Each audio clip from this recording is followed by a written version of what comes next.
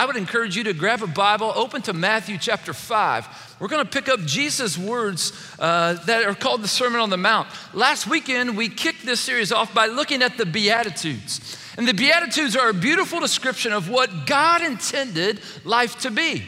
They describe what it looks like to follow after Jesus, to live a flourishing life as God intended it. It describes what it looks like when heaven comes to earth. I also mentioned last week that the Beatitudes serve as kind of a thematic outline for the rest of the Sermon on the Mount. And we talked about some of those themes, and we're going to unpack one of those themes this morning, the theme of righteousness. Jesus jumps right into unpacking this theme with his words in Matthew chapter 5, verses 17 through 20. Read with me there what Jesus had to say.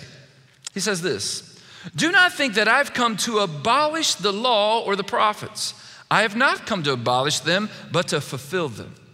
For truly I say to you, until heaven and earth disappear, not the smallest letter, not the least stroke of a pen, will by any means disappear from the law until everything is accomplished.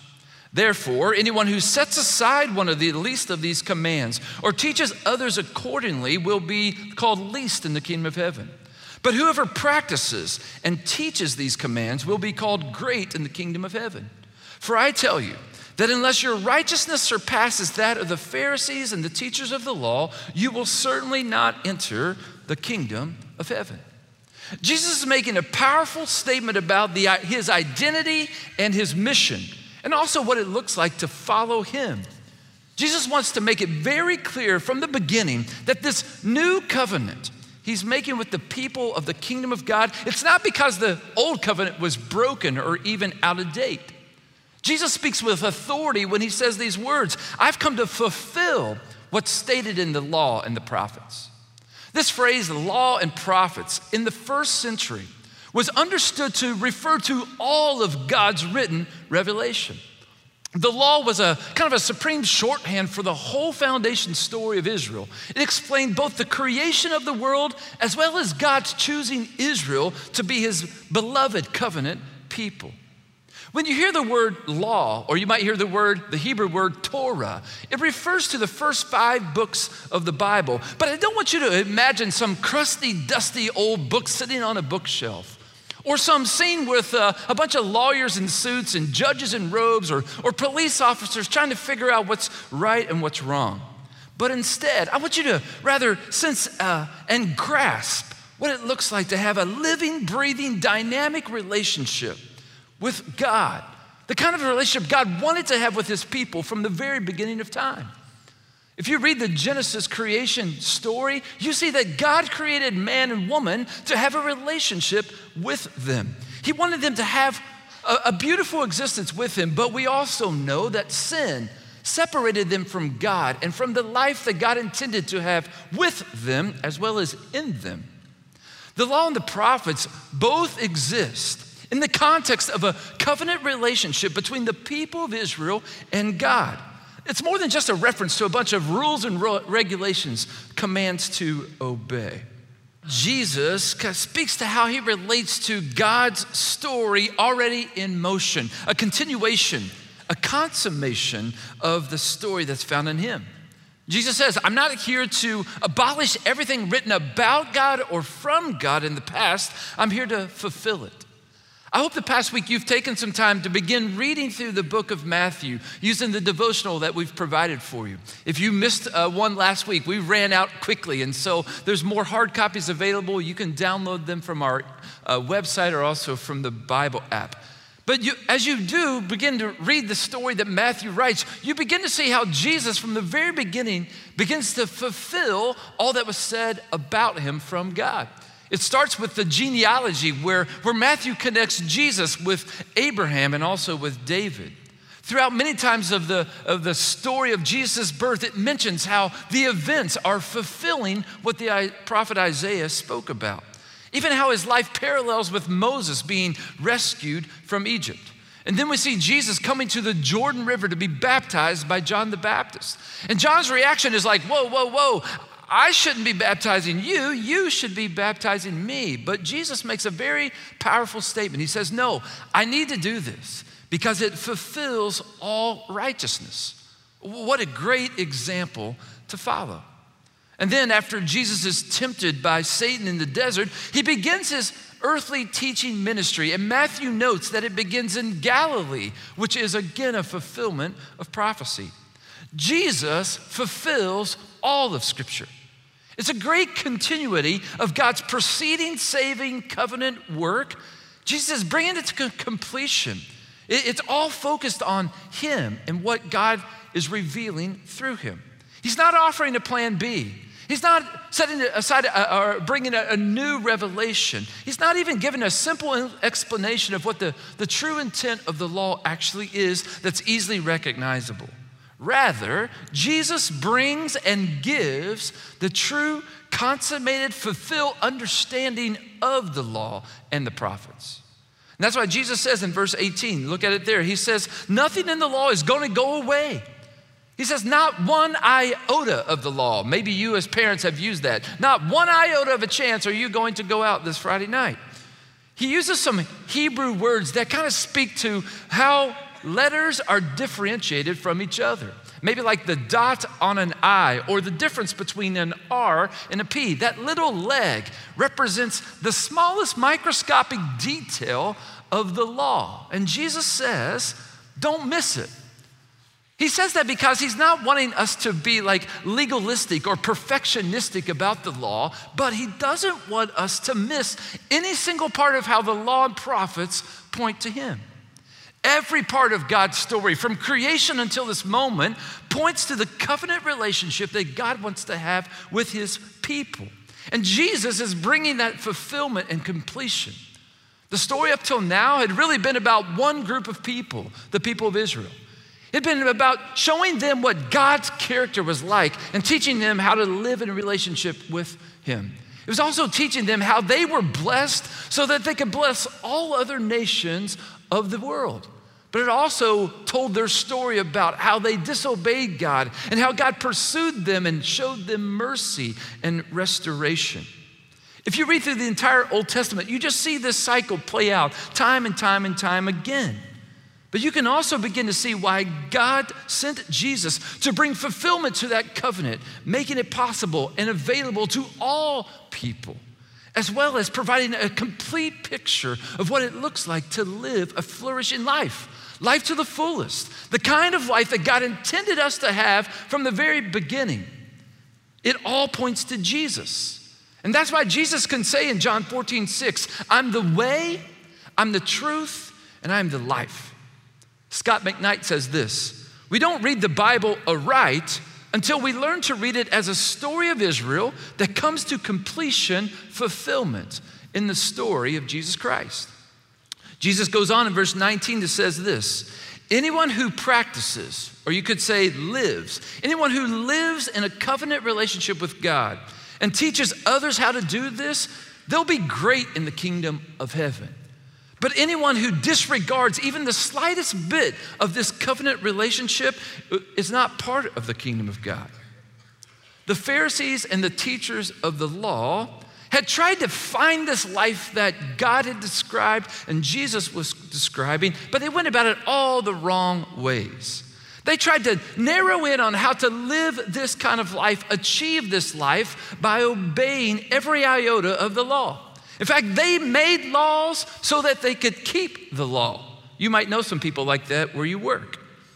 If you want to pick a picture or pick an example of piety, the Pharisees and the teachers of the law were a great choice. They famously mastered how to obey the law in all of its interpretations and all of its rulings.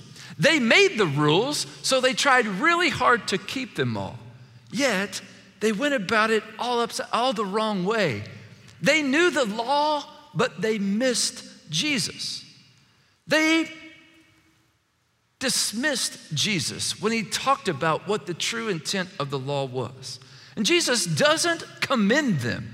You'll see that through the book of Matthew. He has some really strong challenges for these guys, as well as some really strong criticisms. He doesn't commend them, nor does he recommend them as a group of people to emulate. Even though their righteousness, their obedience to the law, it was a high on all accounts. Jesus declares their righteousness insufficient for living in the kingdom of God. The Pharisees and teachers of the law, they thought they had arrived. In fact, they took their righteousness as kind of a big hammer and beat it on the heads of everybody else, laying big, heavy burdens on every other person who would follow after them. I'm sure glad that that doesn't happen in the name of Jesus. It was just for the first century. I mean, religious people, they don't act that way anymore, do they? I mean, can't we all fall into this trap of thinking our religiosity is just this external behavior? My prayer life in the past couple of weeks has really increased. That's because my daughter turned 16 and she got her driver's permit, which means most days she comes home from school or band practice, we have some dinner, and then she's like, "Dad, can we go driving?" And I have some hesitation, but I usually say yes. And then I begin to pray, "Dear Lord, please keep us safe, keep other people safe, bring us back home safe," right? We'll spend about 60 minutes out driving. You know, Kendall has been through many months of learning the rules of how to drive. But there's a big difference about knowing the rules and then getting behind the wheel, right? If you just know the rules, you can cause an accident or cause harm to you and others, right? I think about that difference. I think about it when Jesus talks about the Pharisees and teachers of the law. They knew the rules, but they didn't have the way to live down one bit. And so Jesus says to all his followers, your righteousness, it has to be greater than the Pharisees and the teachers of the law. That would be a little bit like Jesus saying, "Hey, do you know Mother Teresa? Are you familiar with John Stott or Dallas Willard or even Francis Chan? Are you familiar with Andrew Bondurant? Your behavior needs to be better than those people." Righteousness is a key idea throughout the entire Sermon on the Mount. And I think it can be described as this way. It's whole person behavior that accounts with God's nature, accounts with his will and his coming kingdom. It's loving God and others. It's life like God intended. And as with the Beatitude, Jesus stresses the internal disposition over external purity. And we'll soon begin to see him giving practical examples like boots on the ground kind of ways to live like this, to love like this. Jesus didn't come to change our behavior. He came to change our hearts. And I think as we begin to see how he lives, we get a picture of what it looks like to have life to the fullest, to live this flourishing life. Jesus says this, righteousness is not something to attain. It's something to hunger and thirst for. And it finds fulfillment in Jesus. He's the picture of what it looks like. He's the example to follow. The story begins and ends with Jesus. He was present in creation. He was present through the incarnation, and he will be present in the full consummation when he returns. And I think that's why Hebrews 12:2 says that Jesus is the author and finisher of our faith. He fulfills the law and the prophets. He fulfills the requirements for people to be restored back to the life that God intended us to have, a flourishing life, a life to the fullest.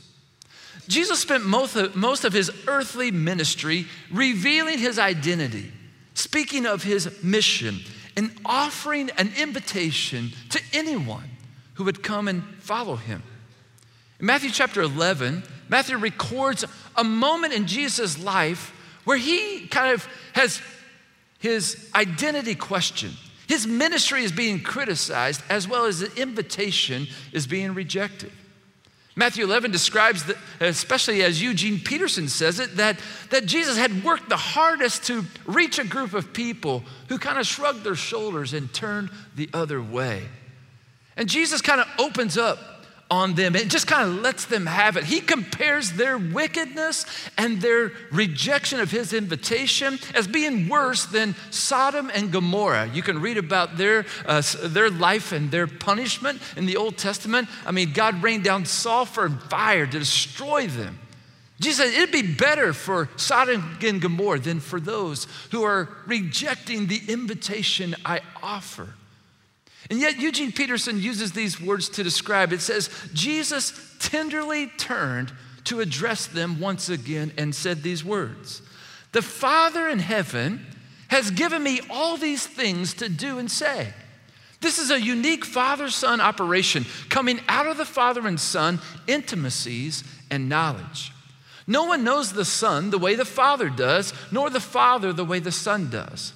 Jesus says, but I'm not keeping it to myself. I'm ready to go over it with you, line by line, with anyone willing to listen. And then he says these words, are you tired? Are you worn out? Are you burned out on religion? Come to me. Get away with me and you'll recover your life. I'll show you how to take a real rest. Walk with me and work with me. Watch how I do it.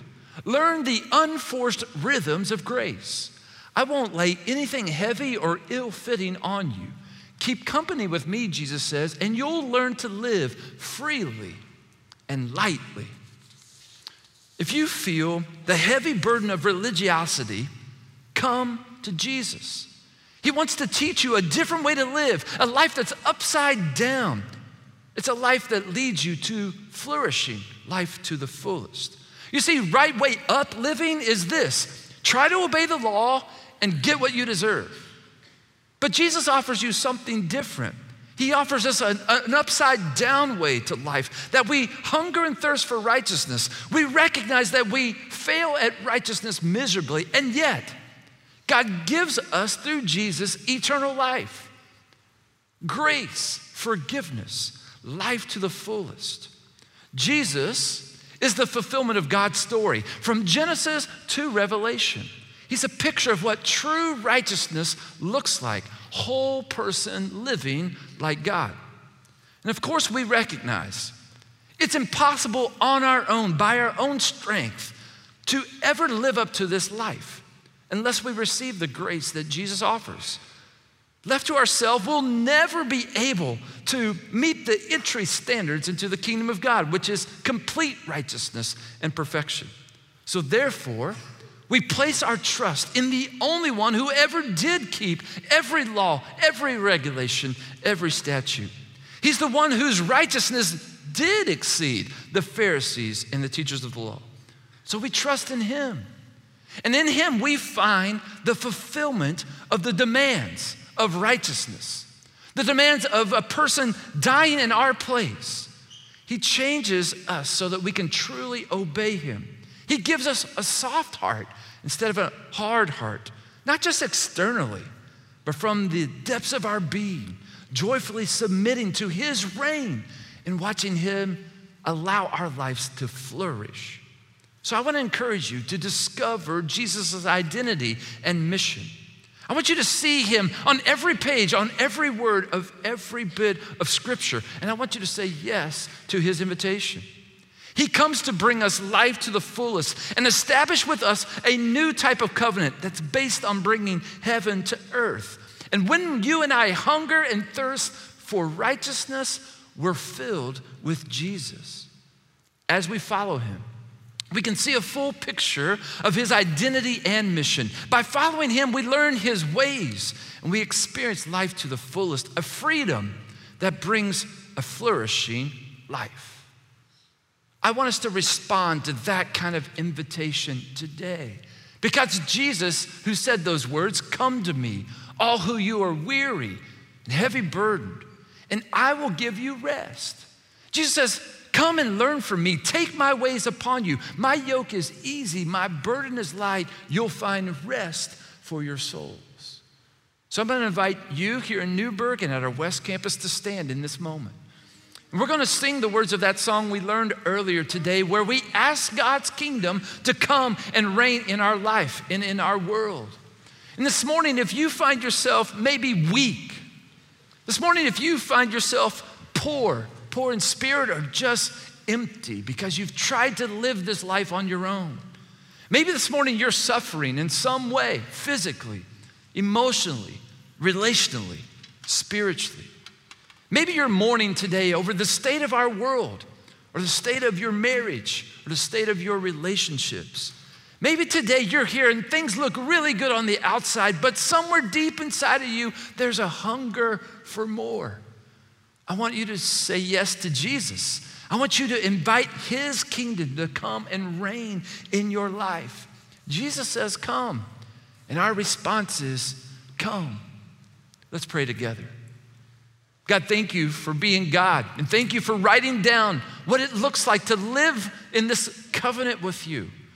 And God, I thank you that you just didn't leave it to words, but you put that word into flesh and sent Jesus as a fulfillment of that picture of what it looks like to have life to the fullest. And Jesus is also the one who brings fulfillment of that covenant relationship, God, because our story, every one of us, is that we've messed that up on our own doing. And yet, despite that, you sent Jesus to restore that relationship, to bring a new covenant between us and you that would be forever, for eternal. And God, we hunger and thirst for you.